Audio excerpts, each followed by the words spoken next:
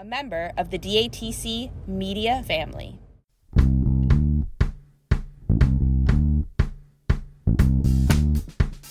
Good afternoon, this is your captain speaking with just a little flight information. We're flying at an altitude of 37,000 feet and our airspeed is 400 miles an hour. A couple little facts here, I'm packing a Colt King Cobra, that's a .357 caliber firearm with a black rubber grip and a 6-inch barrel. Also, the co-pilot is carrying a Kimber Custom Defense pistol with an alloy frame and bevel treatment on the entire gun. And our chief flight attendant, Roger, has a Ruger Bearcat 22 with a hand-loaded cylinder. All three are capable of piercing body armor at a distance of up to 27 feet. And can put a hole in human bone and flesh the size of the Grand Canyon. Coming up on the safe side of the plane, so just sit back and relax and enjoy the rest of the flight. Wow, Carl, I felt like a teenager again last weekend. That's great. What's her name? Becky Sue Apostle. No, but seriously, 3 nights of this Billy Strings, and it was a Lord of the Strings. It was called Away from the Shire. Oh, wow. But and it was all. Did anybody wear fake Hobbit extensions on their body? Dude, there was all like the kinds feet of or that. Ears. But best of all was the set list, and the show followed the storyline, loaded with subtlety and more direct stuff. And yet you didn't have to know the trilogy to appreciate what was going on and to feel the passion. It really felt like a culmination of where Billy's been going, and now he painted his masterpiece with the position he's in, you know. He has access to people who can help him do this. He has musicians. This one woman on flute from a Boston band came out and just shined so well. Very cool. Any like Shire Hobbit favorites? How's that? See, Chris is going to answer these questions. Okay. I just want to say that I don't know. Again, 3 nights making me feel like a freaking 18-year-old again. I mean, well, it sounds like a hell of a lot of fun. Like fun. Not just like, it's not a concert. It's deeper. There's more to it than that. Everybody knows the trilogy. I mean, come on. Well, most do. Right. One funny moment, Chris Johnson, who we're going to have on the show, was a couple rows in front of us the first night, and about 6-7 songs in, between songs, I leaned over to him, and I actually went to the row between us and then kind of tapped him and said, "Hey, is every song related so far?" He's like, yeah, absolutely. And like 2 or 3 people on the other side of him kind of looked over at me like, who is this idiot? I guess it's pretty obvious to the old fucker, to the initiated. Well, I get that all the time. He's got a Patriot shirt on. Hey, we're 500, man. We reached 500. Funny. Anyways, more on that. More on all the guest musicians, including Dwayne Trucks. The final night, first time I know of that the band has played with a drum, and Billy picked up his electric. And there's been spotted signs in the past where I've been really knocked out by his electric playing. Not that he's good, but he's just such an amazing acoustic player. Do you know what style guitar he has? Electric Les guitar? Paul. He plays Les Paul. So okay. they would play an electric song, then an acoustic. I think because of the tuning thing. Aren't they hard to keep in tune? I mean, I guess it all depends on. I mean, you might have a different tuning. I mean, could be some special tunings if it's standard tuning or whatever. But I mean, but that's the thing. They were slamming War Pigs and Fire, but yet they end the set with Long Journey Home, the bluegrass standard, and it works. I mean, what other artist can do that and make it work? It's just, I don't want to go on too long because I'm not the expert. I'm just floored.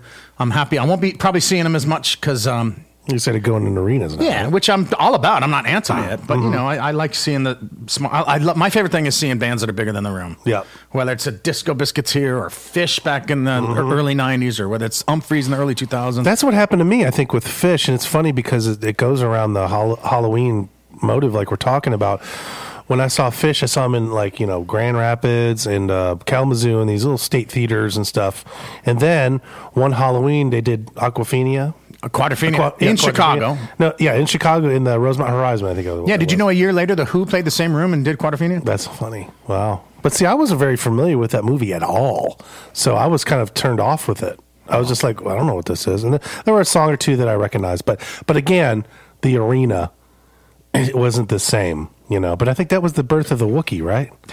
I don't know. I thought that was that show. I thought that was the show when they were dressed up like somebody was dressed up like Chewbacca. It's Brett's friend Squirrel. Is that right? Yeah, and he went on stage, and he was supposed to do something on stage in a Chewbacca outfit, and I guess he had stage fright, didn't do anything. But I think that's where the whole Wook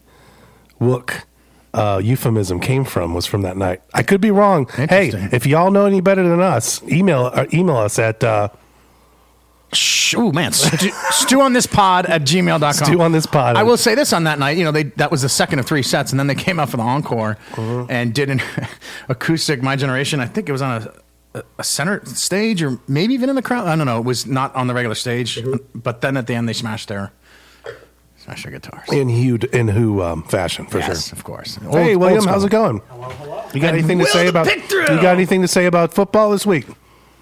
Here, I'll give you my mic. Come over here. You know Talk what? to Rob for a second. I'm glad you mentioned that, because we get a lot more listens on this show than we do on our weekly NFL pick thing. So we should be talking about it more on our show. And here is Will the Pick Thrill, the star guys. of our NFL Picks YouTube. He lifts Ryan Stasek, Carl, and myself on his shoulders with his brilliant analysis. And what do you think? Were you surprised that the Patriots beat the Jets this week? I was really surprised. As I went into the week, I was calling the Jets win. But I was really happy to see the Patriots play well. I've always had a lot of faith in the team. Bill Belichick always keeps you motivated with that team. But I'm really loving the Patriots this year. They're really starting to turn it around. That defense, back to what it used to be. I think last year they slowed down a little bit, but starting to pick it back up again. And look at the last 4 quarterbacks we played.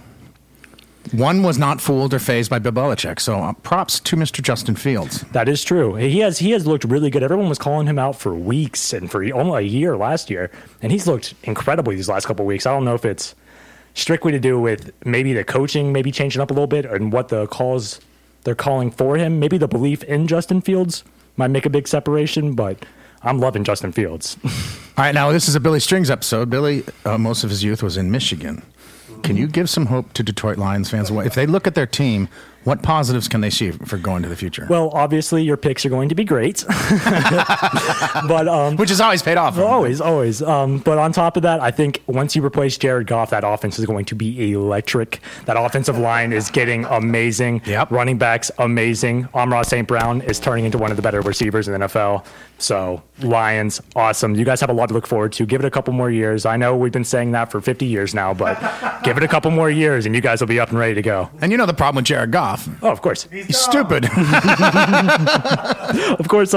He's good looking. He can throw. I'm sure he puts his clothes on right You know now. who he reminds me of a lot?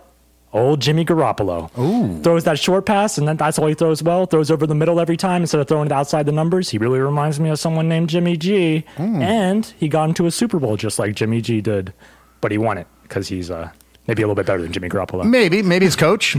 Maybe. I think it does have to do with coaching. I love Sean McVay as much as I hate the Rams. Sean McVay is awesome. Sean McVay. Why is the Belichick coaching tree so unsuccessful, but the McVay coaching tree so successful? Yeah, that one. But can I just say, for uninitiated, that's assistants and former people who worked for McVay and went on to be head coaches themselves. Yes. It is really weird to look at, especially the Belichick one, because obviously everyone calls him the greatest coach of all time. And every single coach, you got McDaniels. Look at the Raiders; they were supposed to be a playoff team, 1-6. You had Patricia on the Lions, horrible every year that he was there. It's really funny. You look at it and it's like, I wonder if they're trying to recreate Bill Belichick's scheme, but obviously Bill Belichick is his own person. He's created that his whole life. He's been doing that his whole life. Yeah, we're looking at a picture of a young Will. Just saw a picture of me when I was like 5. All right, one last thing. Billy Strings, he lives in Tennessee now. Does he? Tennessee Titans, Mike Vrabel. What's standing between them and getting to the conference championship? Trading A.J. Brown. I will leave it there. But I think that was one of the worst franchise decisions they could have made, as he is turning into one of the top receivers in the NFL. He is just like Debo, but honestly a little bit bigger and a lot better at the catch. People underestimate him, but he really has a lot of those Debo traits. He can break the tackle, he can stiff arm people to the dirt, he can run you over, and he can juke you out. A.J. Brown's a monster. And if you look at that last week with 3 touchdowns, every single one of those touchdowns were tough, contested catches that were not just wide open, not easy touchdowns. I mean, those were A.J. Brown's touchdowns. So the days of underpaying wide receivers because they're divas are over. You got to pay your receivers, man. Do you think that's a good thing, though, if you don't mind me asking? For the wide receivers and their Of course it families. is. But we're talking about all around NFL. You have a certain salary cap, and let's say you divvy out $40 million to your top 2 wide receivers. What are you left with? Well, that's the point. That's a trade-off. Oh, of that's the course. reason one of the reasons Tyreek went. One of the reasons they let him go. And will Debo stay in San Francisco? By the way, he is a Niners fan, Mr. Will. I am indeed. I love the Niners, but Debo's already signed his contract. He should be there as long as he doesn't request a trade like he did last season.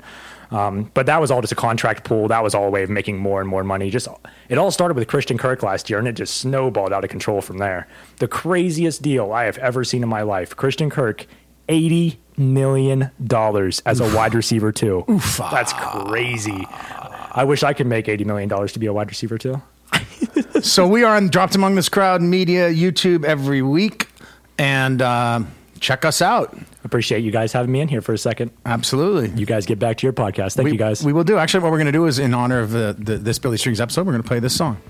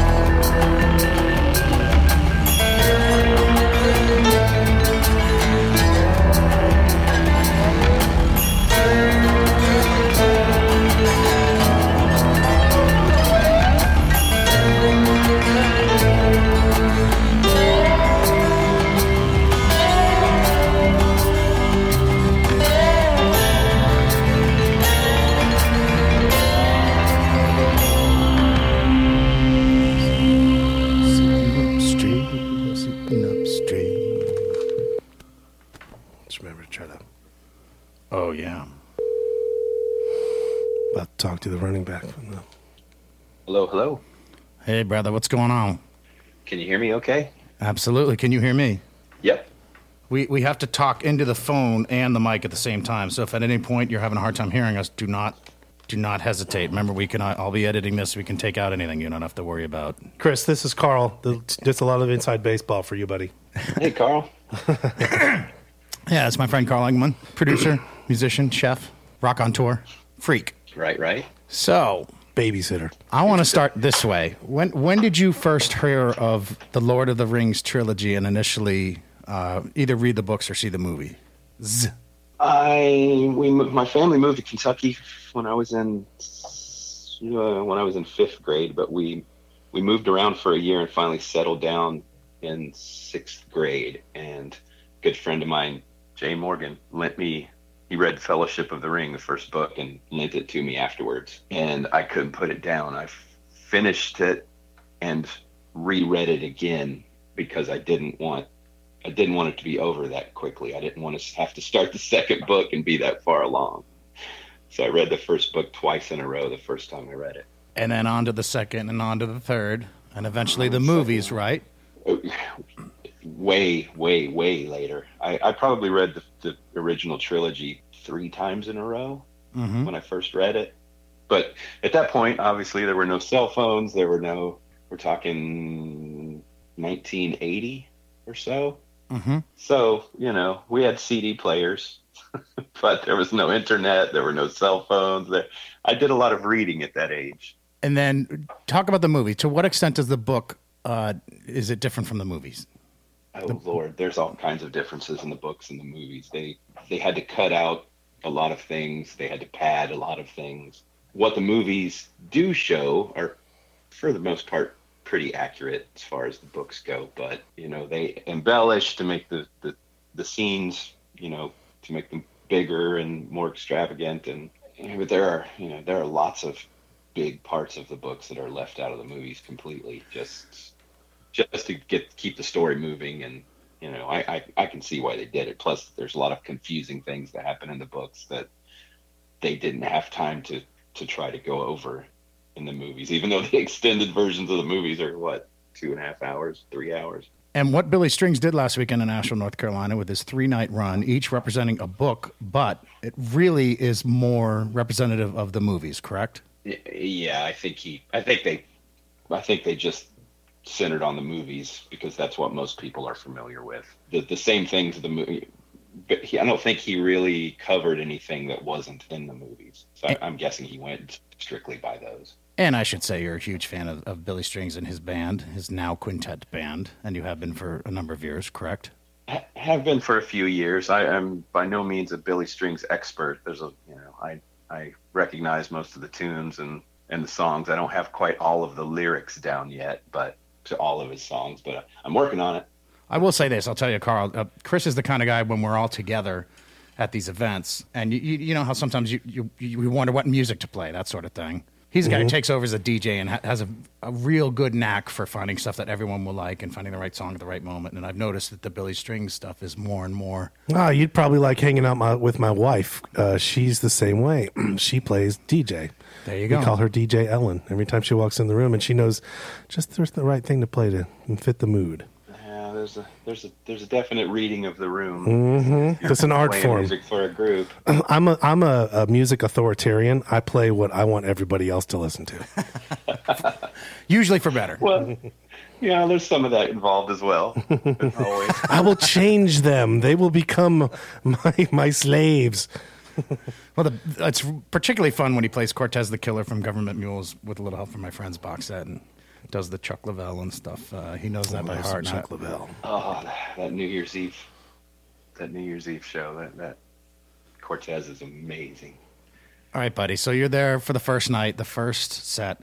They come out and they explain how they set it up. And you can see the video of this, the first 15 minutes or so of the show on YouTube, unless it gets taken out. But go ahead, walk us through the setup for this run. I think the YouTube is audio only. I didn't see any video, but I could be wrong. Did they not do the preview, the first song preview kind of thing? Yeah, but they did for the 3 shows, but not for the second set, which is too bad because I want. Well, oh right. But they do the intro. What were they telling us in that intro? And who do you think was speaking? Who was the voice? Was there any significance to who was telling us the setup. The initial speech with where Billy was off stage, I'm pretty sure that was pre-recorded. It's essentially the same as the intro to the first movie. Okay. Except in the movie, Galadriel is the narrator, if I'm not mistaken. And they tried to mirror that. Oh, right. That's the elf Eldris, right? Queen, essentially. Queen, Queen yes. of the elves. Okay, go on. Look at you. I mean, I've seen the movie. I love the movies. I've seen them a bunch of times. Yeah. They're great. And they had the stage set up with a circular screen in the middle, almost kind of a Pink Floyd circular screen like they've always had. Right. 3 kind of scrim looking, I'm not sure how to describe them, on each side of the circular screen in the middle, and then 2 big rectangular screens on either side on stage right and stage left. Most of the video was shown so that people in the back could get a good idea of what was going on. And then on the stage itself, on the front left and right, they had Hobbit, basically Shire looking setup with a Hobbit door in the front of a Hobbit house. I think it was the same on both sides, just slightly different Hobbit looking houses, because they start out in the Shire where the Hobbits live. And then as Billy took the stage, they started in with what is essentially the theme and what a melody that would pop up again throughout the run, particularly in that first set. Correct? Yes, there was a lot of discussion beforehand. I'm on a bunch of music discords and groups and such, and there was a lot of discussion about whether they would just try to do Billy's songs and make them, play songs that had something to do with what was going on, or whether they would actually use the soundtrack music, and they did. Billy wrote an entire song around the Shire music. It's called. Go ahead. I think it's called Concerning Hobbits, if I'm not mistaken. Okay. I mean, like, first played songs was like, what, 60% or more? The first night there were a lot, and over the course of the weekend we got 20 or so. I mean, it's just unbelievable the amount of work that was put into this. It seems. Did the band have any kind of break before this to focus on this at all? About a week, a little over a week. Okay. Yeah, Okay. and I think so. They started off with the initial theme from the first movie, the Shire music. It's all happy and fluty and whatnot. But I figured they would go, they'd play that for a minute or so and then go into one of Billy's songs, and they didn't. They morphed it into a bluegrass jam. I did not expect that at all. Right. Well, that's And what the it weekend went was on going to be, a melding of the Billy world and the Tolkien world. Was it kind of like a bluegrass jam, like this is the way the Hobbits play kind of thing? They're happy-go-lucky folk. Yeah. And, so do you think that's what he was going for? That kind of...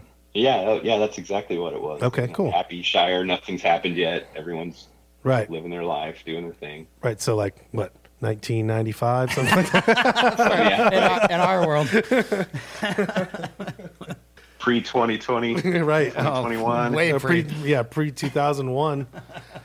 And then they play that old Dillard's tune that so many people have covered, but man, they did a wonderful version. What have they done to your home place? Why did they tear it down? And why did I leave the plow in the field and look for a job in town? And that had a big jam in it too, I gotta say. And that's when we were introduced, I believe, to An Fung. Was she already out? I guess she came out at the beginning, but An Fung from a Boston band called Twisted Pine. Wonderful flautist who became increasingly significant and huge as the run went along, correct? Yeah, I'd never seen her before. She was really good.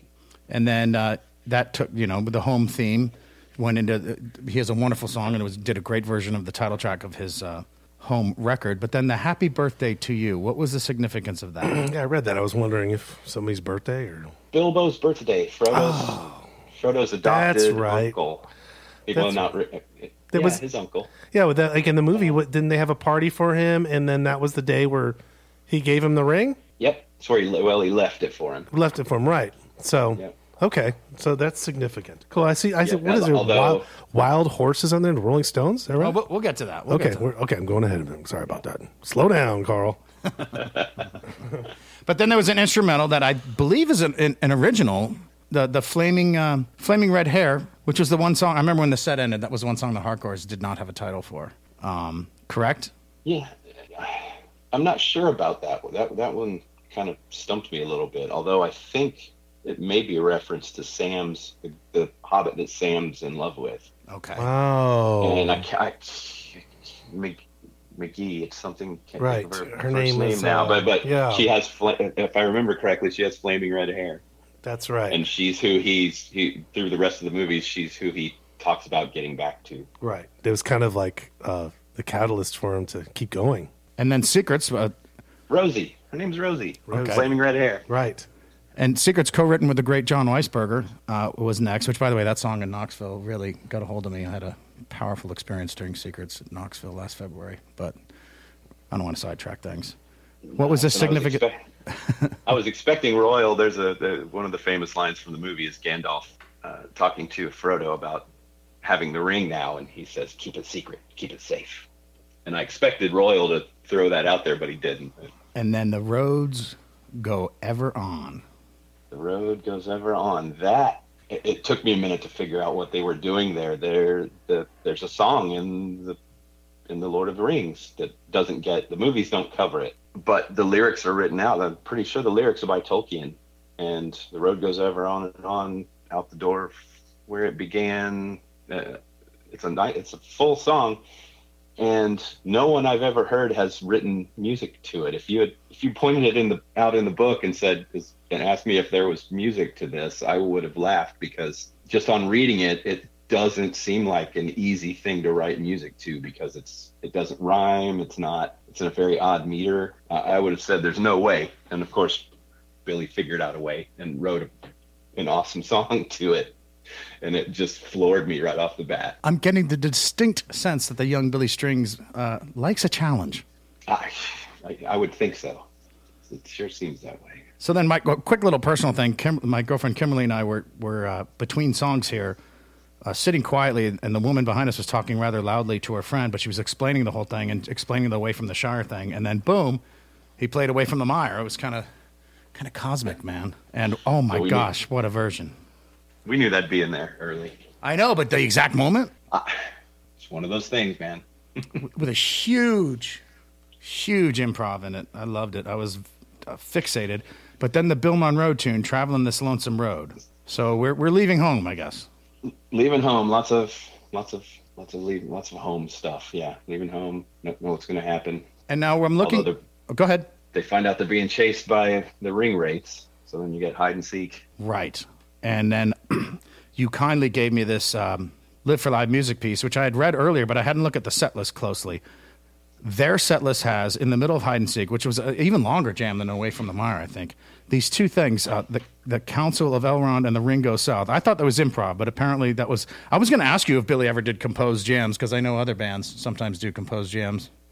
And I remember thinking, I'm going to ask Chris, does Billy ever do composed jams? And perhaps that's what he was doing here. The Council of Elrond and the Ring Goes South in the middle of Hide and Seek. Those are from the films. There are more jams on the actual soundtrack music. Damn. God, I love that. I don't know how much... I just can't imagine them all sitting around fast-forwarding through the movie for the tunes. For when they came, what order they came in and how to... Is it possible that this whole thing is the closest thing to a bluegrass opera that we've ever had? Ah, good question. That's a really good question.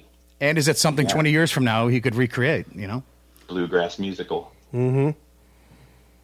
All right, so Gollum, which I even know about this character, freaky character who, I don't know, had the ring, then he doesn't have the ring, and then he comes and he's an enemy, and then he's a friend, right? And he's being portrayed by this Rushad Eggleston. Can you explain who he is? Rushad Eggleston. I had heard about him as Tornado Rider, right, prior to this, and I never made it to Magfest at Spirit of Swanee in Florida, but a lot of people we know been there many times. Oh, my friend Owen, very familiar. Owen Murphy, he would get up, he would make a point of getting up there, even if they were playing at noon. He would get up there and be right up front, and then come back to camp all charged up. That's what I was told. But his songs they're eclectic. That's one way to put it. So he came out and did sort of, it seemed partly improvised cello And he actually worked a kazoo, and that's a quick way to Carl Engelman's heart. Yeah, then that's more of his norm. Yeah, that kazoo is always on the top of his cello. Oh yeah, I got to meet this guy. Yeah, he's pretty cool. Yeah. And he was a perfect Gollum, just body type and just the way he normally the way he wears his cello, And oddly with a guitar strap and kind of crouches with his legs spread while he's playing it. Oh, he has a guitar strap on the cello? Well, I gotta see pictures. I gotta see pictures of that shit. Well, yeah, because he's wiggling around. He's doing all kinds of crazy stuff. He doesn't want to lose it. Yeah, but he still kind of plays it between his legs, but not. So he's standing up, but he's squatting. So just like Gollum. Oh, wow. He looks like that normally when he's playing. Huh. I mean, it's just looked at him and been like, oh, you're Gollum. You got to be Gollum, dude. Had to be. He was perfect. Wow. He was perfect. And then Midnight Rider and Wild Horses. Can you explain the significance of these two? I'm not really sure why they threw horse songs in at that point. Although, could that be the Marshal? What's his name? The Marshal guy? Aragorn? Yeah, Aragorn. Well, see, nobody's riding horses yet. They stop at Bree, and then they leave, but they walk. They walk from there to Rivendell.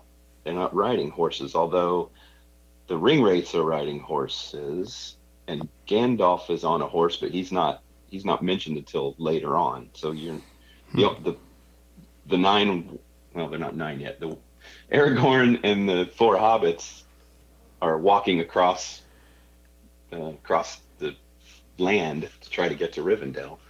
So yeah, I'm not really sure where the Midnight Rider Wild Horses came in.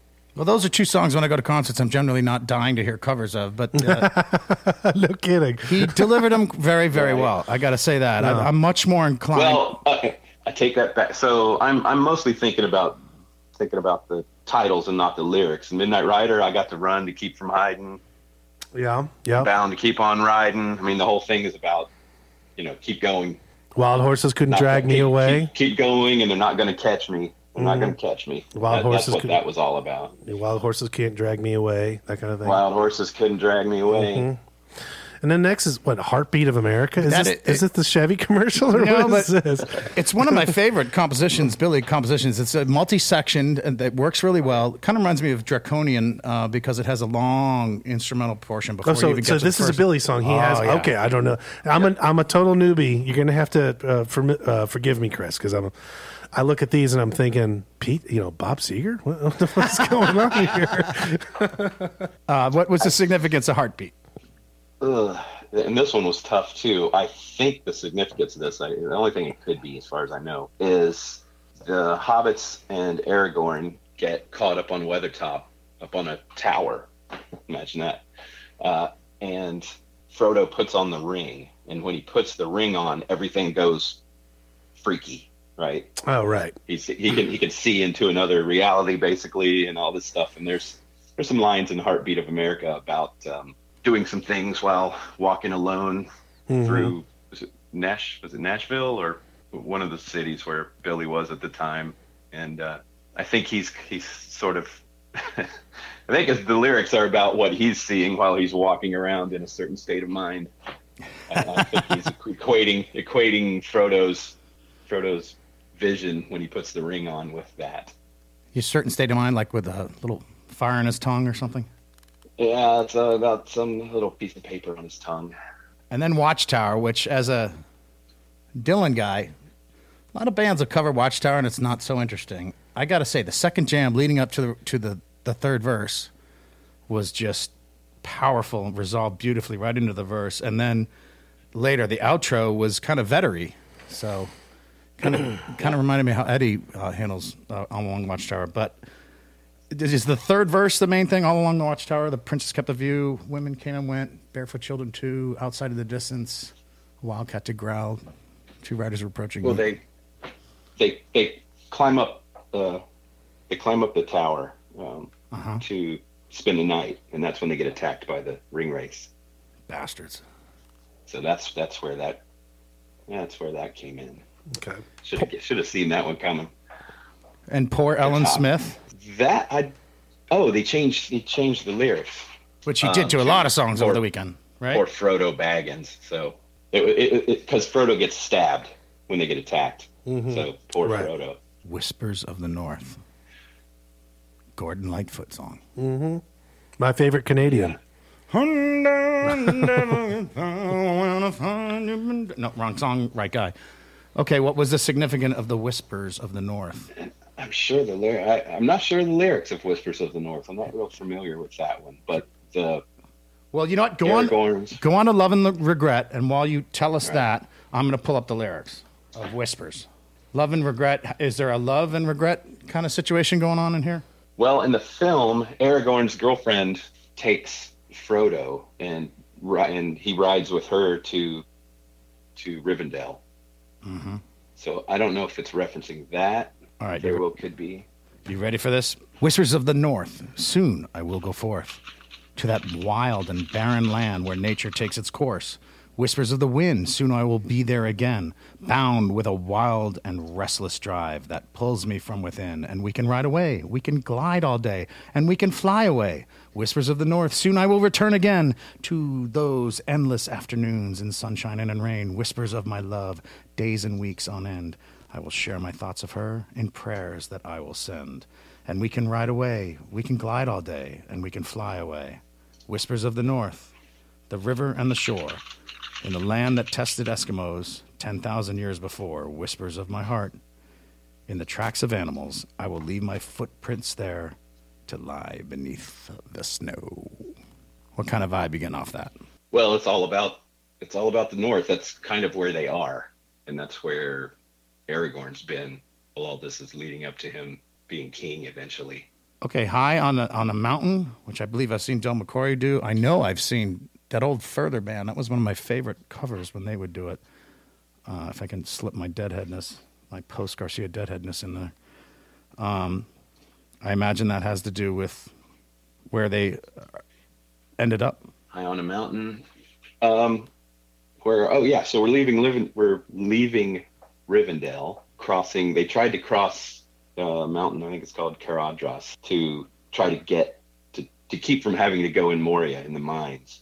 And they get up to the top, and the big snowstorm happens and blizzard kind of thing, and they have to turn around and go back down.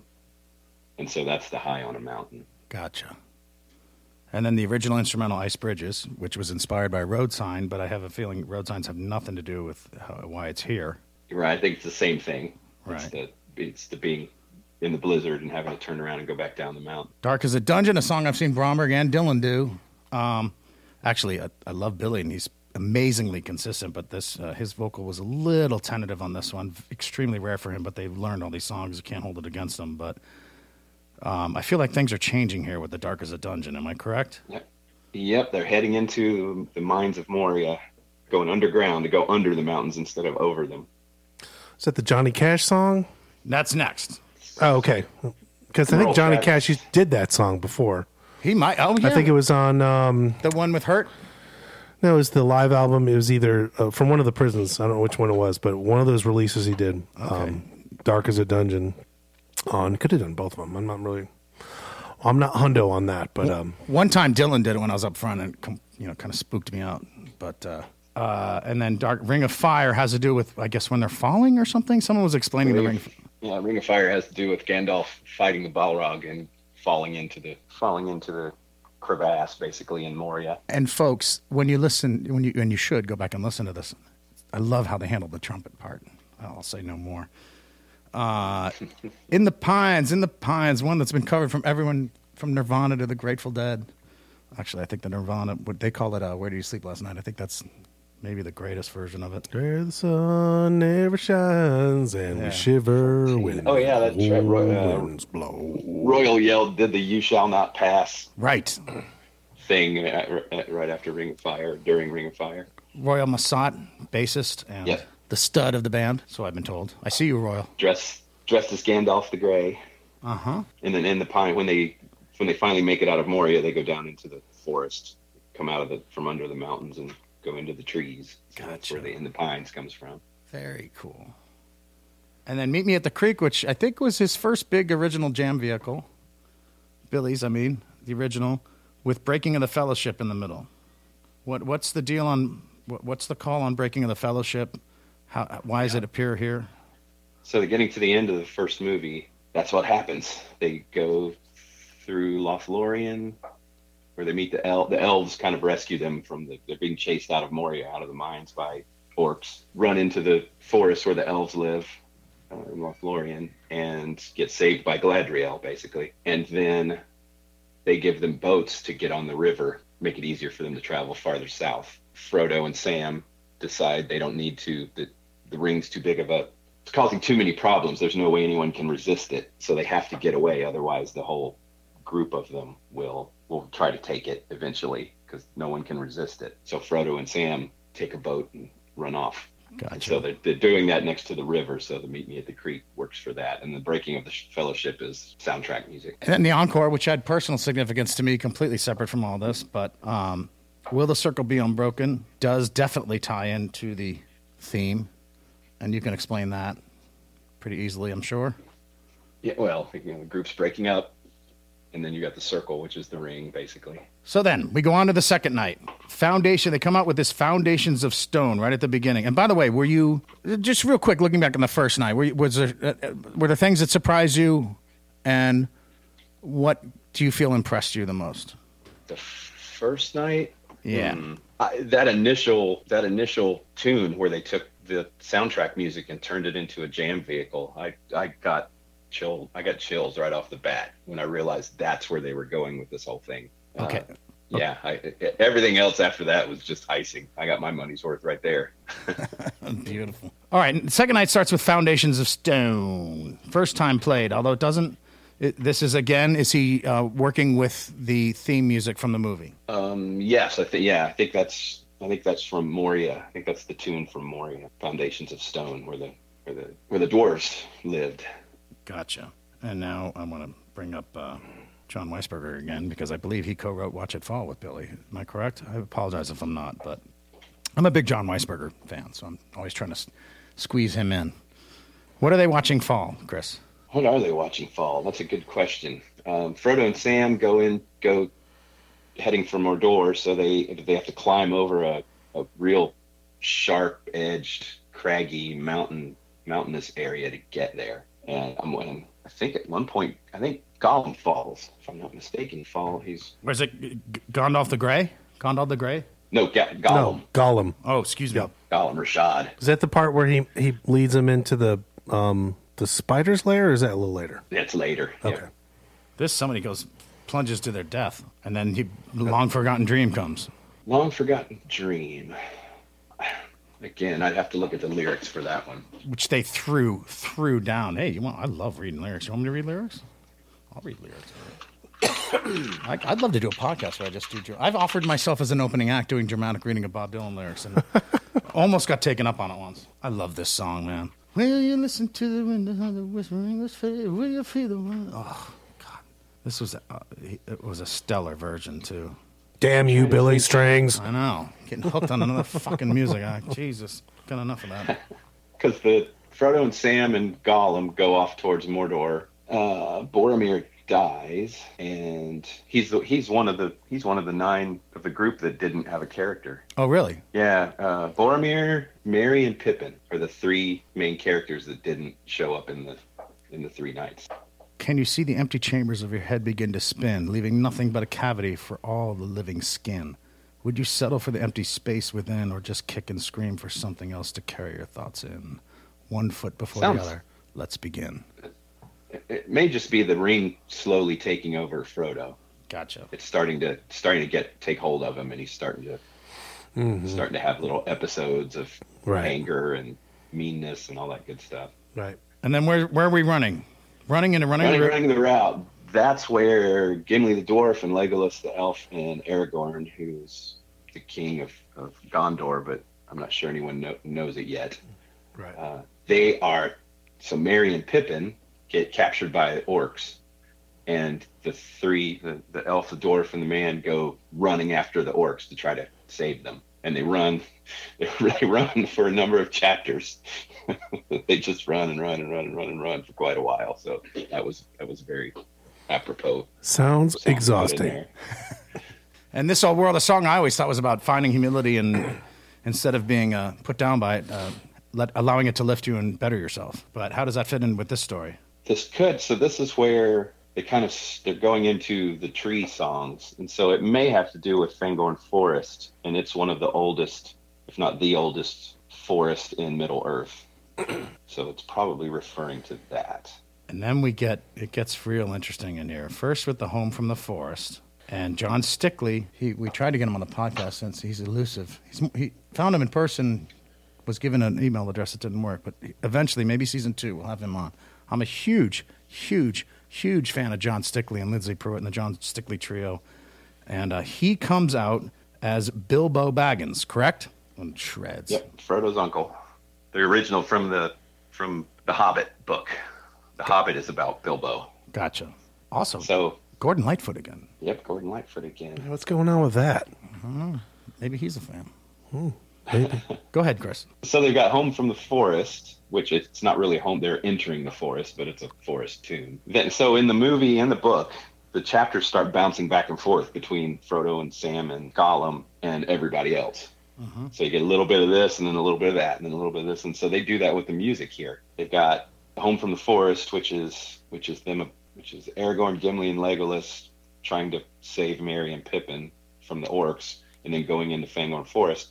Then Black Mountain Rag, which Black Mountain, I'm assuming, is talking about Mordor and the volcano. Actually, if I may say, there's also a Black Mountain not far from where he was playing, an actual real-life Black Mountain. Exactly. They used to have great music festivals. They heard your Black Mountain, and that came up. Mountain. And then he didn't just do In My Tree for the first time. He completely rearranged it. I've already sent it to a couple Pearl Jam friends of mine, and they were most impressed. It was nice. Oh my God. At that point, I was side. See, this night I was roaming a lot because the seat situation was unclear to me, and I felt like I was doing our crew a solid because I'm pretty good at roaming, and it was like, why not roam one night? And I ended up way side stage for this. I actually ran into a friend of mine and her boyfriend during it. And wow, it was cool. I'm watching the lights go up over the crowd. I've got some video of that I'll show you, Carl. I'm a huge Pearl Jam fan, if any of you can't tell. Yeah, you talk about them a lot. I bet we'll get Eddie Vedder on the show before we get Eddie Strings. That would be cool. He's got more loose management. But anyway, what is your significance of In My Tree? In My Tree, they're in Fangorn Forest, and they meet the Ents for the first time. They meet Treebeard, and he picks them up and carries them. So Merry and Pippin are being carried around on Treebeard's shoulders, basically, but he's a sentient tree. And then down in the swamp, and on returns. Who's wonderful. I hope she finds new fans. I tweeted out a great article on her from a Flute magazine. And folks, if you're a Billy Strings fan, check her out. Check out her band. You know, that's one of the beautiful things about this. You know, if you're a young person out there listening to Billy Strings and just finding this stuff, when I was young, I found the Grateful Dead, and I followed the paths of the music they were playing. And just found a whole world of music that still feeds my life today. So if you're a young person, look into these people Billy's covering. Look into whether it's stuff from here or whether it's Tony Rice or whether it's Ralph Stanley, Earl Scruggs, Flatten Scruggs, whatever. Follow the paths, people. They'll take you wonderful places. But go ahead, Chris. Tell us about Down in the Swamp. Down in the Swamp. Well, we're back with Frodo and Sam and Gollum again. When they climb down off of the craggy mountains and they make it down to the flatlands, it becomes swampy. It's the Dead Marshes is what it's called, and it's just a giant swamp between them and Mordor. Uh-huh. So they're down in the swamp having to crawl through them. I wondered if they wouldn't do Down in the Mire, or would do the Mire song for the swamp, but they did it at the first show, right? When they were leaving. So had they not done it then, they would have done it now. You're saying they would have done it here, right? But Down in the Swamp worked better. Sure, but Away from the Mire and Show Me the Door back and Away from the Mire might have been cool. Yeah. Anyway, Show Me the Door next, which is one of those songs, Carl, where you're like, how did someone? He wrote it when he's like 20s, early 20s. Well, that's the first mystery song. Right. Yeah. And we'll talk about that later. Right. But well played. how does someone that young write a song with that kind of wisdom? It's just unbelievable to me. But the lyrics were twisted on this version to Show Me Modor. Ah, Show He's a me prankster. Mordor. hook him up with Kesey. He's a prankster. And they're trying to figure out how to get into Mordor. They go to the entrance first, where there's giant gates and towers and everything, and they realize there's no way we're going to get in there. There's only one way. Got to figure out a different way in. And Rashad told us how to get in, right? In the movies, and And that's where the "you must come in at the door" comes. well, Gollum did in the movie, and then Rashad did in this, or Gollum shows them how to actually. He knew a secret way to get in. oh, This is where he sets up the trap. And in the books, the whole trap this whole part is in book 2, but in the movies they moved it to the 3rd movie. okay, all right. They wanted to make it, exciting and put the spider in there and everything else. Intensify. Whose song is you must come in at the door? Is that Rashad Eggleston's song? I don't think so. I don't think so. I was wondering if it wasn't more soundtrack, Okay. but I'm not sure. And then he ends the first set with one of the most consistently amazing Billy Strings covers, Tennessee Stud. Does that fit the story? Or was just like, I crushed this song. I'm going to end with this. No, Gandalf comes back. Okay. After being killed in Moria by the Balrog, the gods send him back to finish his job, and he comes back as Gandalf the White, and as the White Rider, he gets the best horse in Middle Earth as well, and that's the Tennessee Stud, I'm assuming. Okay. Feast here tonight to open the second set. Is that also from the movie? I'm wondering if that has to do with eating with the Ents, when Merry and Pippin are with the Ents, the tree beings. And I think, as far as the timeline goes, I think that's what this is referencing, because they spend the night with the Ents. And then I was told I Peed on a Bird was a Rashad original, and I got to give a shout out to Lauren, my friend Harris's wife. Oh my God, she went nuts during this song. I happened to be with them at this point in the show, and she was hilarious and awesome. I mean, she's always awesome, but also hilarious at this point. She loved that song. Hilarious song. I have a dog named Birdie, though. If anyone tries to pee on her, it won't go well. But I peed on a bird. What's going on here? And what an odd. The only thing I can come up with is that Rashad has a lot of songs like this. He has a lot of odd tunes, and either Billy knew it or he asked him, "Hey, we need to do a Gollum song here somewhere. What's a good song of yours that would fit this?" And it fit perfectly. And it was great, and I love these Live for Live music reviews that you directed me toward.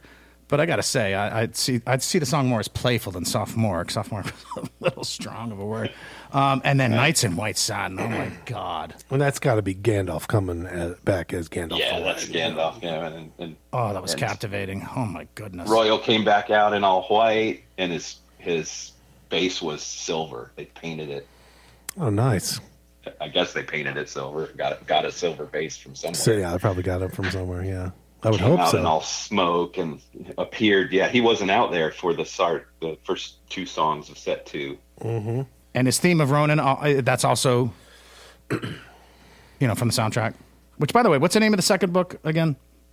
Flaking. It should be Rohan, not Ronan. Ooh, excuse me. Rohan. But anyway, Yeah, it just says Ronan. There's a lot of songs. You can't fault them for having a 1-letter typo. Yeah. Explain that one. Just basically setting the tone for the next sort of a bridge. Theme of Rohan. Yeah, they did a good job in the films of having a theme per area, that they were in. That really goes with what's going on at the time. And Rohan they're the horse lords. So they're the people that raise the best horses. And what was the significance of having Billy Failing, the banjo player, his character sing so many miles? Oh, he's Aragorn. He is the king of Gondor, but he hasn't come into his kingdom yet, and his entire life has been spent leading up to this point. So it's just how many miles he's walked and all the things he's done to try to get to this point. There's so much backstory. It's not even funny. And then the Going Fishing Widespread Panic song that he busted out up in Martha's Vineyard. That Panic doesn't really even play anymore. Maybe they'll start playing it now. How does that fit in? And by the way,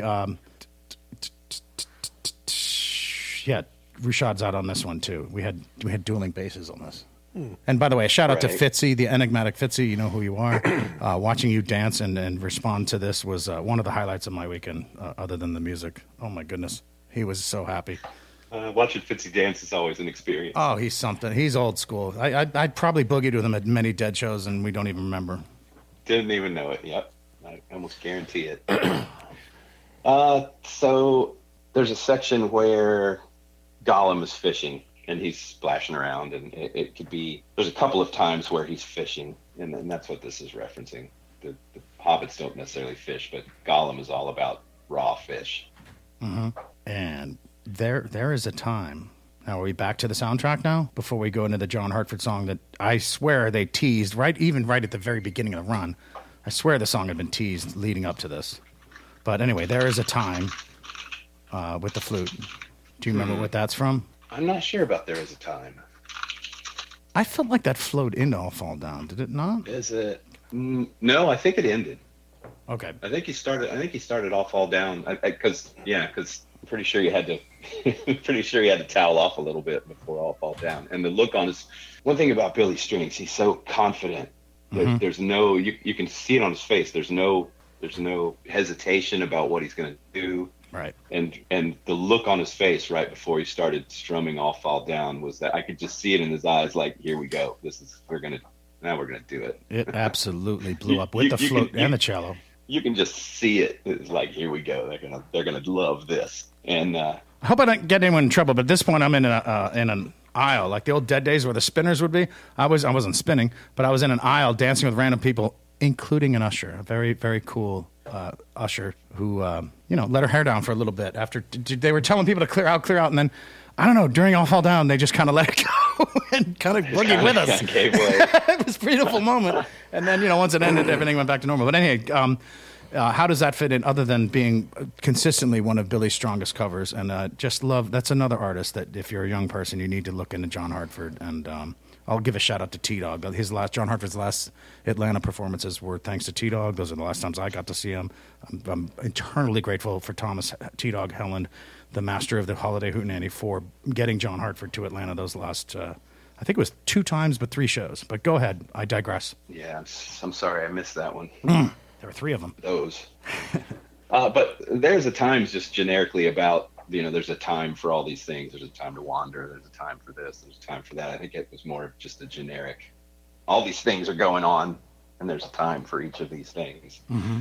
But All Fall Down, when Frodo and Sam and Gollum are crossing the swamp, the ring wraiths fly over, and they fall on their faces because the fear that emanates from the ring wraiths, you can't face up to it. And I'm guessing that's what that's referring to. At least that's where it rings in my head as far as the story goes. It could be when they're climbing the stairs to where Shelob is, and the army erupts from the Ringwraith's castle, and they fall down. Same reason.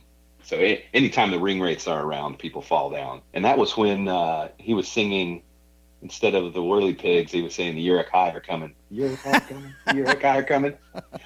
which are the name for a faction of the orcs. There's a lot of that going on too.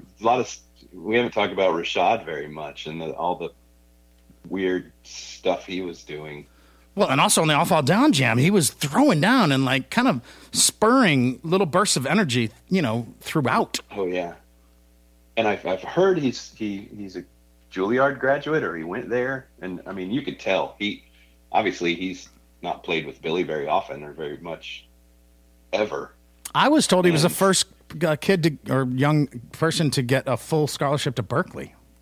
To Berkeley, maybe it's Berkeley. Full scholarship, not Juilliard. I mean, Branford didn't even get that. But I mean, you could just tell he could just throw down with the best of them. Bonaparte's. I've never heard him play. I've only heard him play his own stuff, which is odd and very eclectic.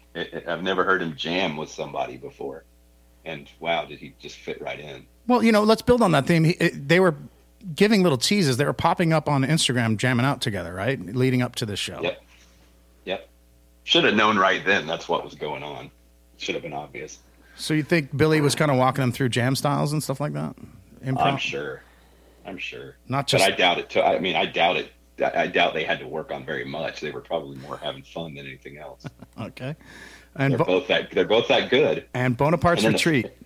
Bonaparte. I think that was an instrumental. Or am I wrong? Bonaparte's Retreat is a standard old timey tune. Okay. Yeah. Does it have to do with Napoleon or? Yes. Okay. I think it has to do with Napoleon losing New Orleans. Because I vaguely remember it because think- it's bookended by two of the most powerful moments of the whole weekend musically. Any comments on Bonaparte's Retreat, Chris?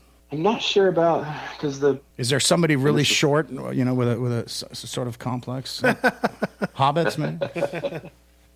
Gimli, the dwarf. I retreating. There's a big battle in Rohan at Helm's Deep, and the people of Rohan had to retreat to Helm's Deep to hide. That has to be what this is about. Oh, yeah. That makes sense. To hide from the orcs that are going to attack them. Yeah, that makes sense. And then that's, of course, followed by Wargasm. So there you go. I'm looking this up. Attacked. The initial release of Wargasm was a collaboration between Billy and. Do you remember? I don't know why you're pulling that up. That reminded me of another thing, Rashad. Another movie thing that's not part of the music. In the first show, when Gollum first shows up in the movies, or when he first shows up in line with the story, they're going through Moria. They're going through the mines, and Gollum is behind them, shadowing them. He doesn't know that they know he's there, but they know he's there, and they're just letting him follow them. But he stays in the shadows the whole time. And that whole first show, whenever Rashad would come out and play with him, he stayed over in the side of the stage in the dark, out of the main stage lights. Ah. And it took me a while to figure out that's the kind of crazy, homage to the story that they did a lot of things like that. If you didn't know the story, I'm sure a lot of people were saying, why is he staying over there on the side of the stage in the dark the whole show? He's not even coming out. That's why it fit the movie, fit the story. Yeah, you do get the sense that this is Billy, looking at where he's at in his career and saying, okay, now's the time to do this, my real passion project. I'm at the level where it could be done right and not. Go ahead. One of the things that Frodo has is Bilbo gave him an elven mail shirt, ring mail, made out of mithril that he wears under his clothes so that no one knows he has it on in case he gets into a fight. And I was wondering if they were going to go there. And in the first show, he's all dressed, they're just leaving in the first show. They're just starting the journey. So his clothes are all nice and he's got his shirt buttoned up to the top button and his collar just so and everything. In the second show, he unbuttoned the top two buttons of his shirt and you can see he's got on a shirt underneath that's shiny silver. I don't know if someone made it for him. I don't know if it was a T-shirt with print. I don't know, but you could see his undershirt was that chainmail shirt. Just another touch that they didn't have to do. Little touches like that no one would know what it was if you didn't know the story. But those who do appreciate it probably on a large level. Yeah, they're everywhere. And then Wargasm, another one co-written with my boy John Weisberger, just a brilliant songwriter, has been for many years. Used to live in Ohio, moved to Nashville. He's written songs for all kinds of people, including the infamous String Dusters, or written songs with, whatever the case may be.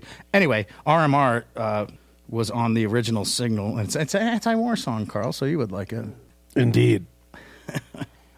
How does that fit into the plot and then lead into Big River? Wargasm's the orcs attacking Helm's Deep, where the Rohirrim are hidden or stored up there. And Gandalf shows up at first light the next morning and saves them all with another army of horses he went and got and brought back. Which is why after galloping through Big River, Billy said he kind of, I don't know if he was joking, but he said he got a text, someone asking me to play this next song, and then I guess about 400 people were claiming it the next day. But right.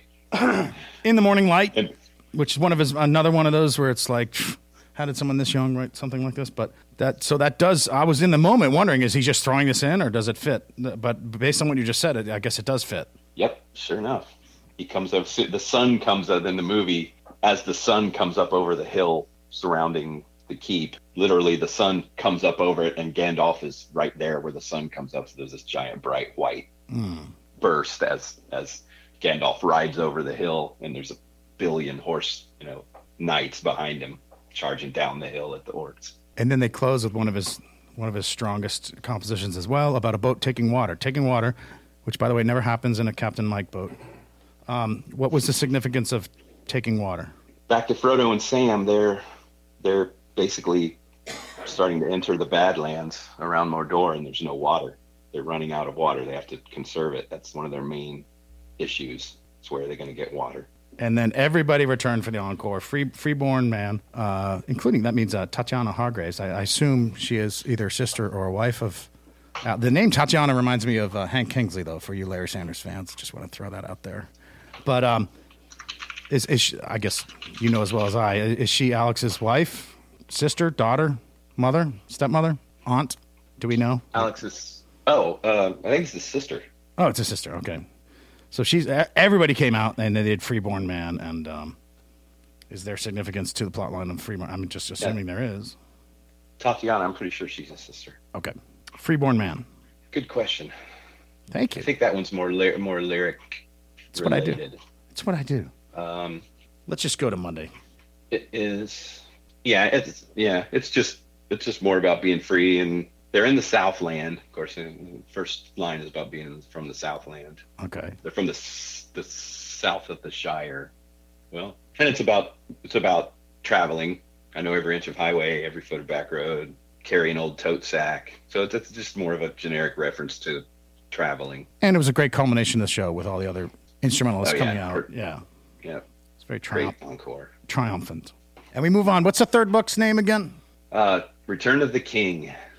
And we open with Smeagol's Metamorphosis. Yeah, they had Rashad do an entire rehash of how it's just like in the third movie, rehash of how Gollum found the ring initially and how it turned him into Gollum. His name was Smeagol originally, or still is, I guess, but once he got the ring, it turned him into Gollum. And that was what, like a 10-minute, 15-minute segment? It was long. Man, it was captivating. Ooh.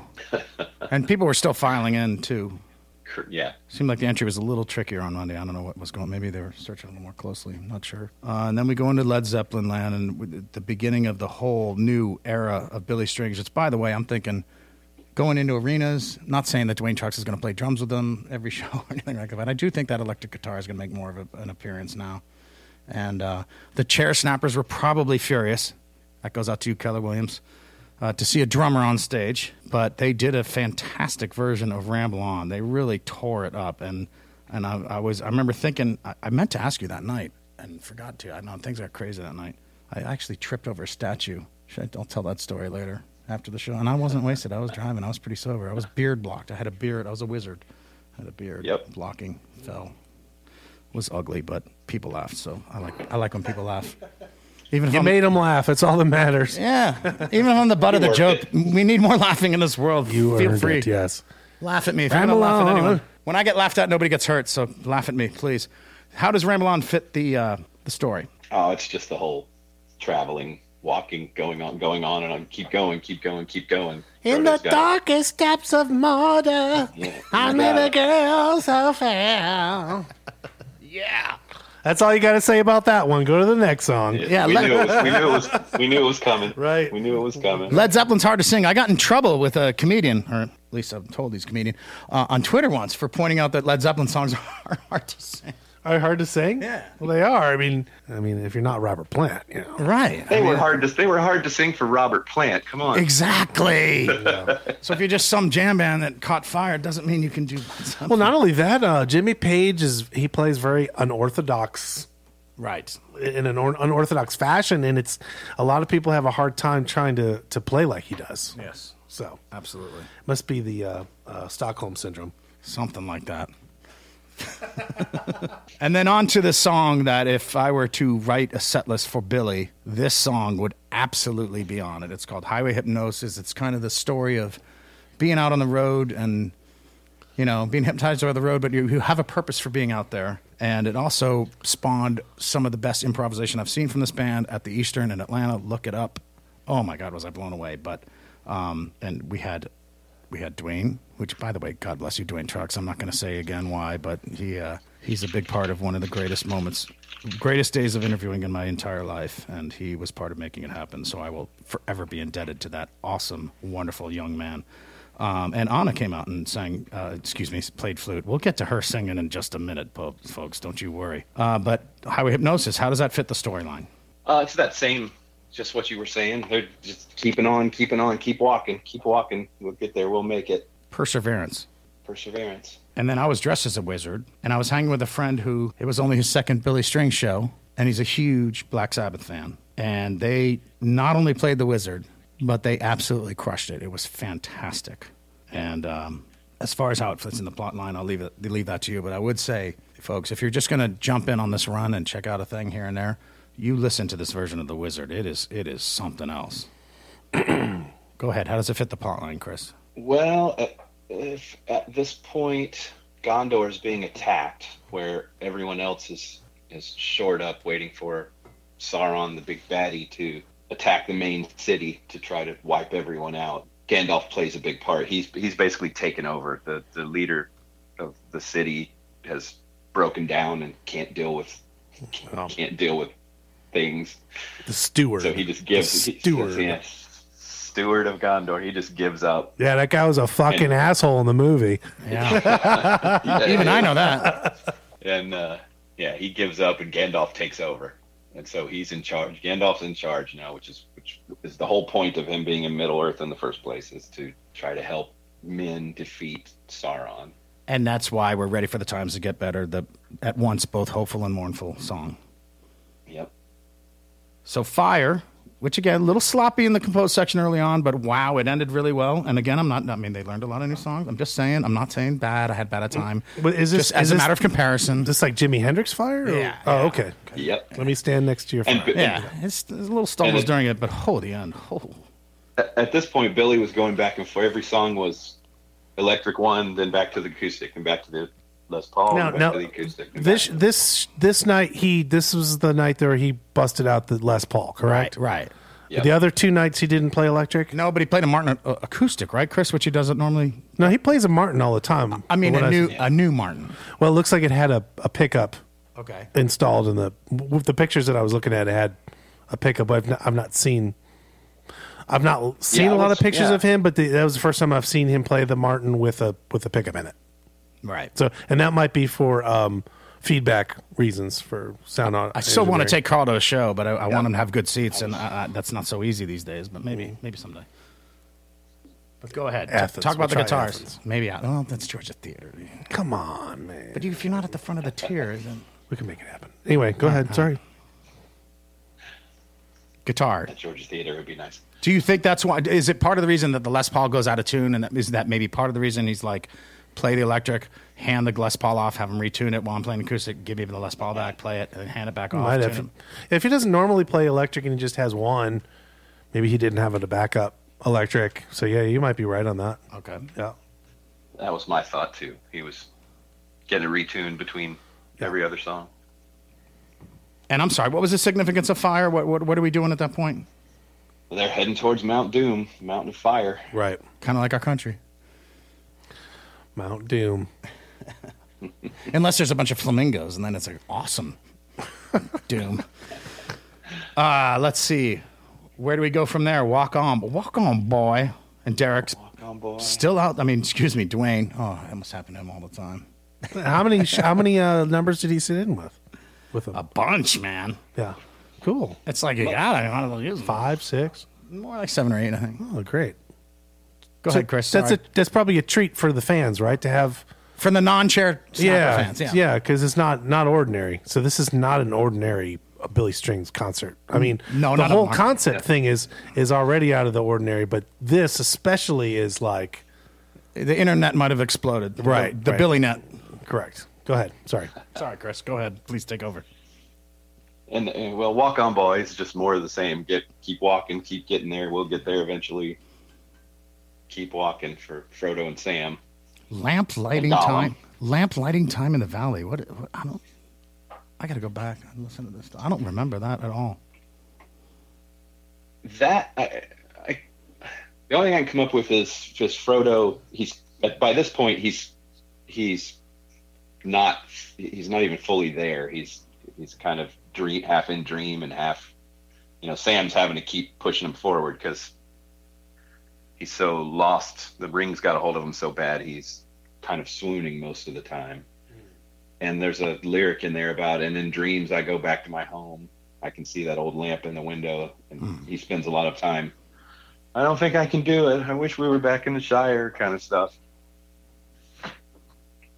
So I'm guessing that's where it fits in. And then Leaders and Sorrow on the Highway. Leaders seems significant. Oh, and he changed the lyrics on Sorrow is a Highway, too. Sorrow is a Highway. So the force from Gondor is... Well, there's a big battle right in front of the city. And I'm assuming that's where Leaders and Sorrow is a Highway. Maybe all-time low is for the King of Rohan that gets killed on the battlefield. It's also when we learned that the rumor about John Bell being there was probably not true. Pretty strong rumor that he had arrived with Dwayne, and he actually might have been there. He just didn't perform. I heard Claypool might have been there too, didn't perform. Yeah, same deal. We were really hoping Claypool would sit in for Farewell to King's nod, since that's what he was touring with. But yeah, he certainly knows it. It didn't happen. Yeah, I was a little iffy about Billy covering Rush, but. And All Time Low just blew up, probably the closest to the widespread version he's ever done. And I guess with having widespread's Viagra on drums, that's part of the reason why. Okay, we move on to the second set. Mother's Not Dead, which, not true in my life, but how does that fit the story? Mother's Not Dead. We're looking at, and he changed the lyric to Frodo's to not Frodo, dead. yeah. Frodo's Frodo's not dead. not dead. Yeah, Right. there we go. So that's when he got stung by the spider and he wasn't The dead. spider. Yep. Is that I correct? was expecting a something like Boris the Spider, or maybe That would have been hilarious. what would have been Boris funny the is if they did an itsy bitsy spider tease in between. Hell Nice. yeah. Nice. That would have been awesome. Quick aside, if you're a fan of Boris the Snyder, Boris the Snyder. Boris. Is that a pretzel? Who's that? I don't know. That's for Todd. Yeah. I'm thinking of you, Todd. No, but if you are a fan of that song, Claypool, Lennon, Delirium, that's enough. Just look it up. Claypool, Lennon, Delirium, Boris the Snyder. And I think sometimes Les plays it on guitar. First time I heard Boris the Spider was Dr. Demento. Really? Yeah, I used to love Dr. Demento. Wow. That's my thing. Well, Claypool got his hands on one of Entwistle's basses and plays it on Cool. it. Yeah. Very cool. Isn't there a new documentary coming out? I hope so. I always like that. That's a great way to ask a question. About what? About Boris, about John. What's his name? Entwistle. Oh, I'd love to hear that. I'm pretty sure I read the other day there's a documentary coming out about John. I remember I snuck up front at Radio City Music Hall for the beginning of the show, and having him play in my face was just one of the most. I've seen a lot of shows, Carl.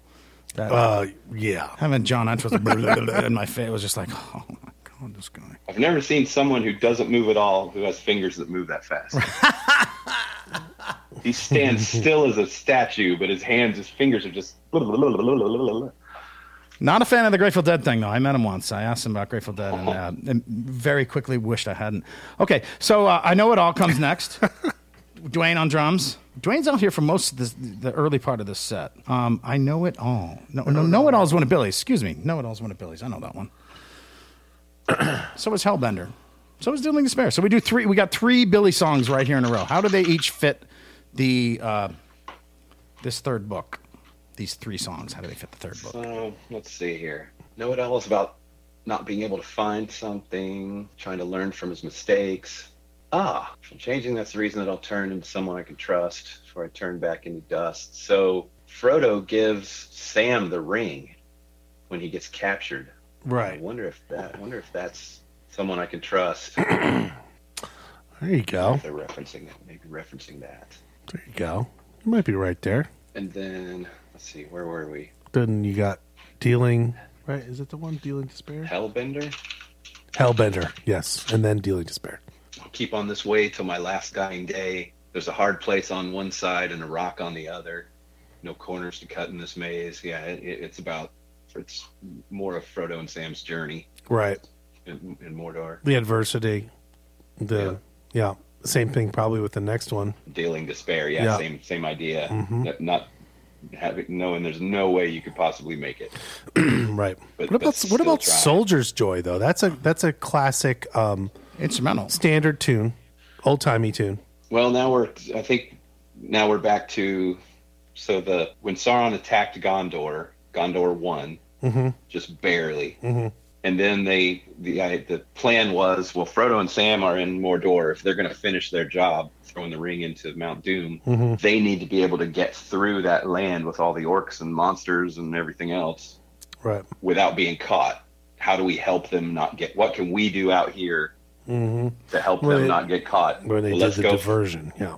Let's go attack it. Let's go attack them. Right. And that'll draw them all out to kill us. And even if they kill us, that'll give them a chance. And then you go into the Battle of Evermore right after that. Which I have to Battle of say, Evermore. I got to jump in here. Even Led Zeppelin cover bands avoid this song. This is a very difficult song to play, and it was probably On's shining moment of the weekend. She had many, but this was one of the most amazing covers I've seen in a long time. They absolutely nailed this. They took me on to a beautiful place. How does that? I'm dying to know how that fits the plot line. But I have a hunch, but I'd rather have our listeners hear you tell us. Oh, well, I'm going to pat my own back here and say I called this one. Yes, you did. I will back you up. You absolutely did. I was so as soon as I thought about that mandolin opener, I said he's got to do this one. And to be honest, I'd forgotten all about the ring race line, the ring race riding black. And to be honest, I thought you were wrong. I didn't think they'd play it because of what I just said. It's such a difficult song that even I would think even Billy would be like, I don't know. I mean, oh my God, the singing. And a bunch of them got to rest during that as well. That's a good point. There's not a lot of instruments. I think it was just Jared and Billy and Ann, wasn't it? I don't think anyone else played. I think it was just guitar and Why don't you mandolin and flute. pull up those lyrics? Pull up the Battle of Evermore lyrics. Let's go to this one and figure this Queen out. of Light took a bow, then she turned to gold. Prince of Peace embraced the gloom, walked the night alone. Da, da, da, da, da, da. Think to the morning light. Sorry. I was looking forward to that one. What, does he do that with Allison? I'll bet he does. He could probably pull that off. The Queen of Light took her bow, and then she turned to go. The Prince of Peace embraced the gloom and walked the night alone. Oh, dance in the dark of night. Sing to the morning light. Oh! I'm killing it. The Dark Lord rise in force again tonight. Oops. I fucked Go up. towards the bottom of the lyrics. Let's see what's going on there. Scroll down to the bottom. Waiting for the angels of Avalon. Waiting for the Eastern glow. A shout out to the Eastern. Well, they were waiting for them to throw the damn ring in the thing before, with their diversion up out front. The apples of the valley. The gates. Hold the seeds of happiness. Right. Chris, you with us? What do you think? I'm here. Who's the tyrant whose face is red? Oh, So- mortals never know. Sauron's flame. Yeah. Gotcha. Tired eyes on the sunrise, waiting for the eastern glow. For the Eastern glow. Sam and Frodo are getting exhausted. Throwing the damn thing in the fucking pit of lava. So when they do the movie on Sandy Denny, On should play Sandy. Oh, well, the night is long. The beads of time pass slow. Tired eyes on the sunrise, waiting for the Eastern glow. Maybe that's it. All right, let's go. I'll do the third verse. So, the pain of war cannot exceed the woe of aftermath. That's a great line. I'm going to read that again. The pain of war cannot exceed the woe of aftermath. The drums will shake the castle wall. The ring wraiths ride in black. Ride on. Sing as you raise your bow. Ride on. Shoot straighter than before. No comfort has the fire at night that lights the face so cold. Oh, dance in the dark of night. Oh, sing to the morning light. The magic runes are written gold to bring the balance back. Bring it back. Bring it back. Hey, bring it back. That's it. Bring it back. Bobby, what are you doing here? Oh, she dee dee dee dee dee dee doo. Okay. Well, Cover Bring wise, the ring back to Mount Doom. That's where it was forged. Yeah. And maybe that's it. Bring it back. Yeah, I think you're on it. Highlight of the weekend cover wise. Yeah. I'm more of an originals guy, but as far as the covers went, this one and the Wizard. What was after that one? We went from there to War Pigs, which they nailed. Right. But I need another War Pigs cover like I need a hole in my head. But it was great. And then Fearless, Pink Floyd. Fearless. That might be about. Yeah, how do we go from War Pigs to Fearless? How does that fit the pairing there? Fit the plot line? Well, they've got to climb Mount Doom to throw the ring in, and it's right next to the tower where Sauron lives, essentially. There's the and who's the fool who wears the crown? I'll go down that hill in my own way. Wonderful. And he has done that one a bunch. Yeah. Fireline and Fire in My Tongue. Fire in My Tongue, you got to be a high on acid to even think about doing something like this, but just kidding.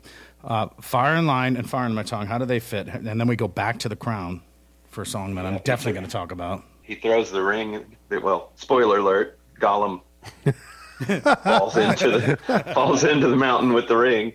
Gotcha. And the mountain explodes, and there's lava everywhere, and they make the decision to not stay in the mountain and to walk outside and sit down. They thought about just sitting down right there and letting the lava take them, but Sam talks Frodo into going back outside just because.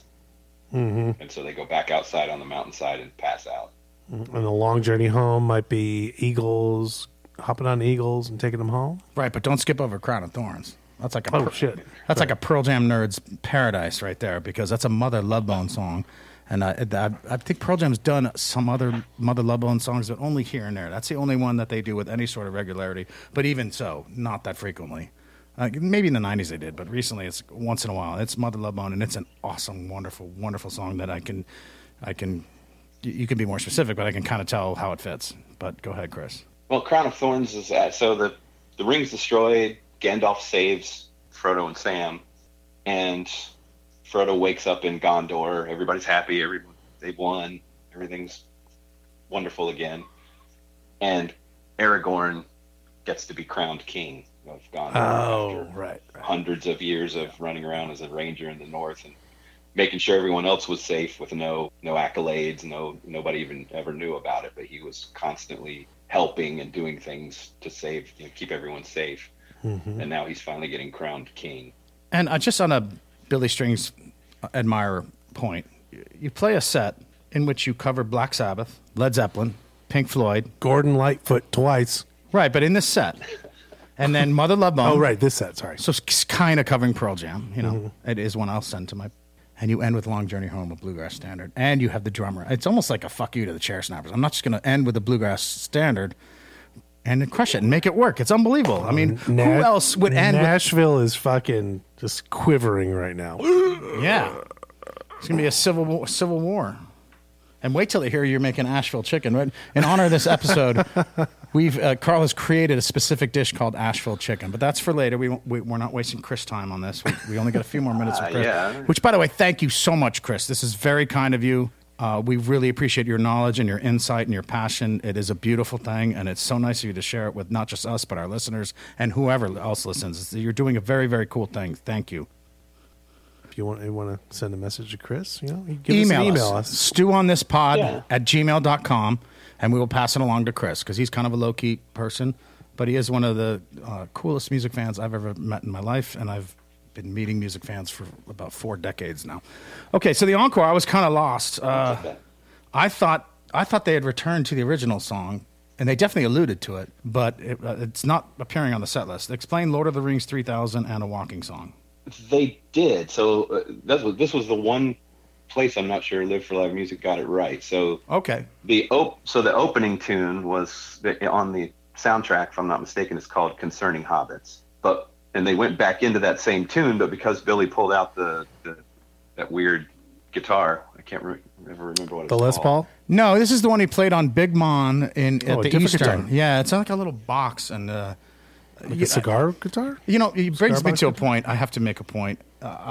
Previous to this, and I think in part because he's such an amazing and distinctive acoustic player, I had only been sporadically knocked out by his electric playing. once at the Eastern when he did Big Mon in the encore, and then scattered moments when he was with Carlos and Aaron Magner and Billy and the Kids. I had been kind of like, yeah, he's good at electric, but nothing too, you know. But Monday night at Asheville changed. Nothing too fancy. That. Oh, I'd love to hear Billy Strings do Nothing Too Fancy. I don't know if he has the courage to cover that. Yeah, I'm sure he could. Yeah, he's definitely are you improving poking the on bear? electric. I would like to see him do it, but Poking the bear. I'm not sure if he has courage until I hear it. But go ahead. That was the guitar. I wish I knew more about it, but we're kind of like that, Chris. We're not. You're more of a guitar expert than I am, and I'm not sure. Oh, I'm not at all. Okay, well, you're still more. Okay, so I guess I'm the expert on guitars in the room. Here, right let me now. pull up Big Mon and show it. Let me check it out. I'll look. I know the difference between a Strat and a Les Paul. That's about where. Roger that. I know it was interesting hearing Howard Stern ask Bruce Springsteen about guitars, but I won't get into that. But the Mon it was something 3000, right? Yeah, Big Mon. It's actually believe it or not, a freaking Bill Mon Monroe 3000. song. Yeah. Here, I'm pulling up. So that's what. So a lot of people online, I was seeing Wow. the set list. What is that thing? I love it. Oh, you know what You know what it is? I think it's like a. I really can't tell how many strings it looks like something like I'm pulling up my video, Vitamin R Energy Who on is YouTube. the If you want new- a the bunch new- of Billy Strings videos. the new prog. It's like an electric.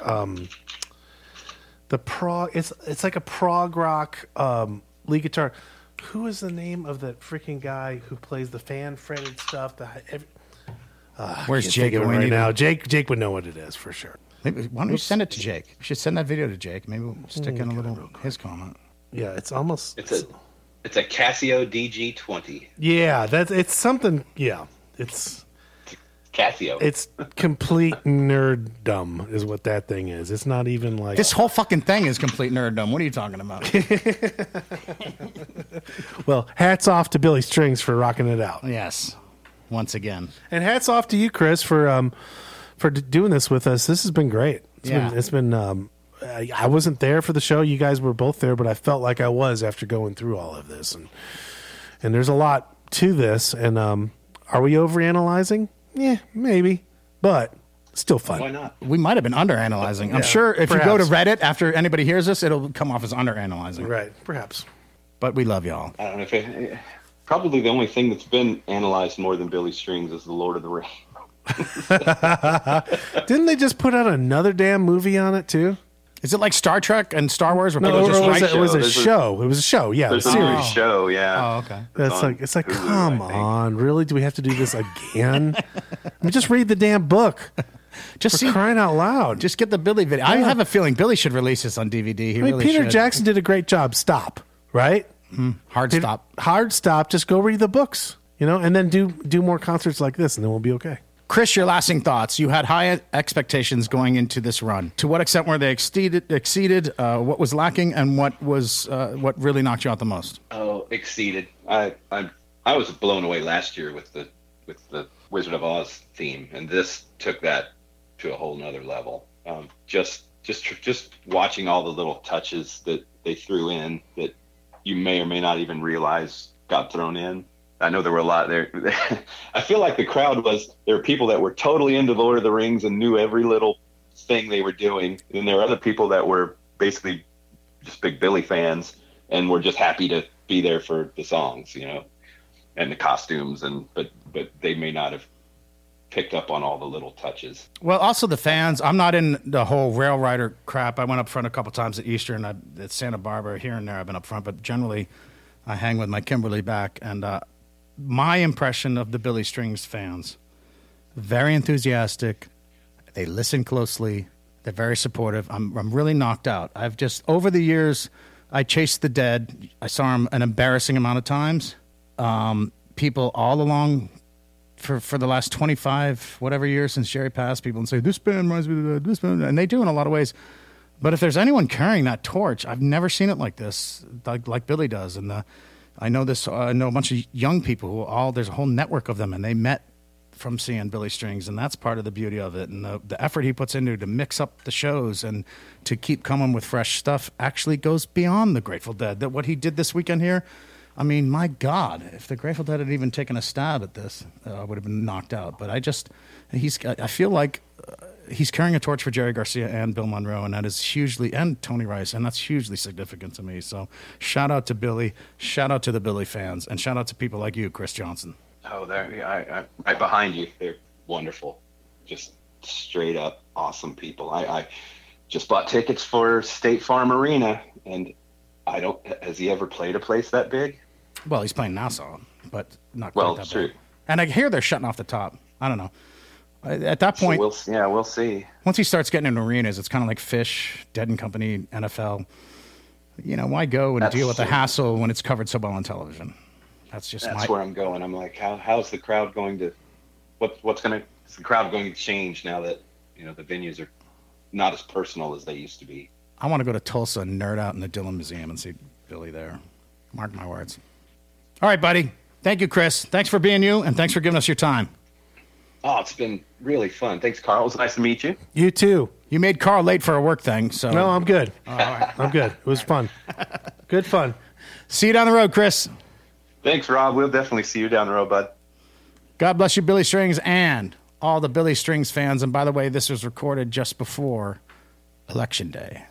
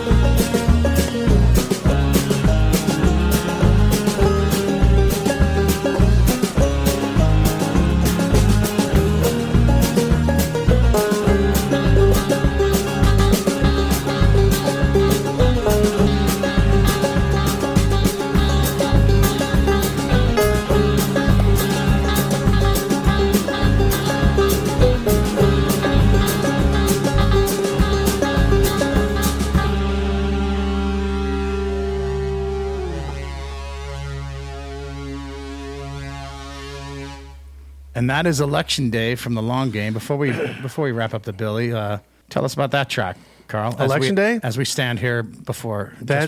Oh, cool. So I wrote that one back in, it's like a banjo tune, like an original banjo tune. Mm-hmm. And I actually, it's an open tuning. It's a strange tuning. It has actually a half step between two of the strings. You can hear it in there. And I think I wrote it on Election Day back in 2004, maybe something like that. And it kind of just stuck, and it's got like the anticipation sound, like this thing going on. And Election Day's coming up, and you think the Republicans are going to mop up? I kind of think the Democrats are, and the truth is probably somewhere in between. Yeah, and I think there's going to be a lunar eclipse that day. Is there really? Yeah, there is. You got to be kidding! I'm not kidding. That's a little scary.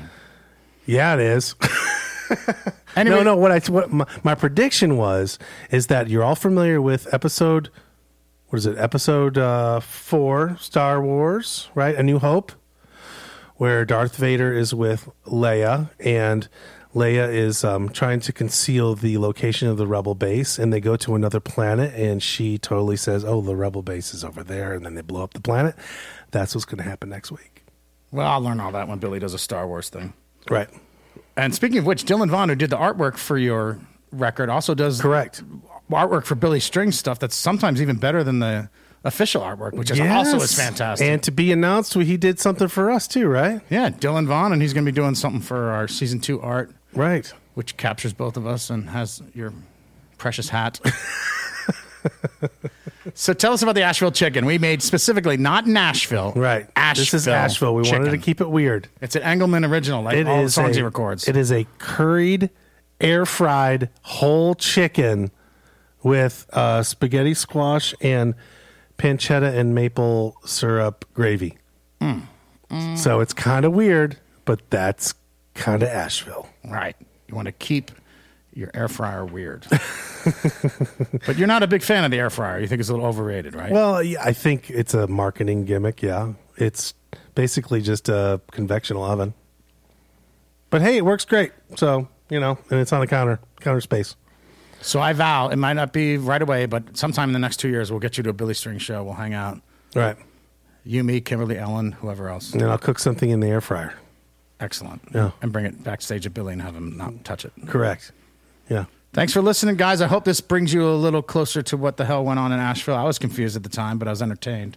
And I feel like I know more now, thanks to Chris Johnson. Good man. Yeah, it was great. Great interview. Good times. Do you want to play your...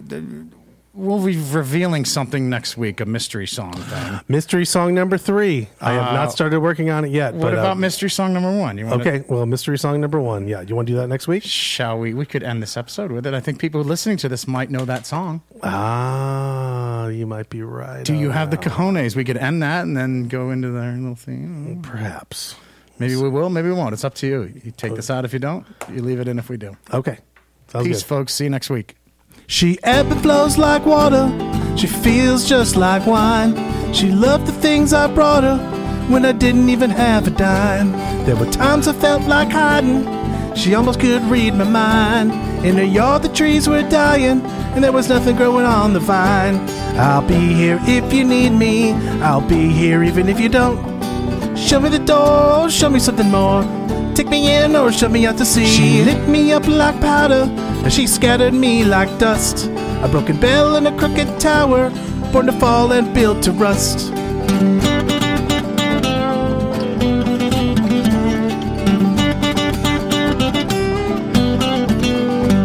I'll be here if you need me. I'll be here even if you don't.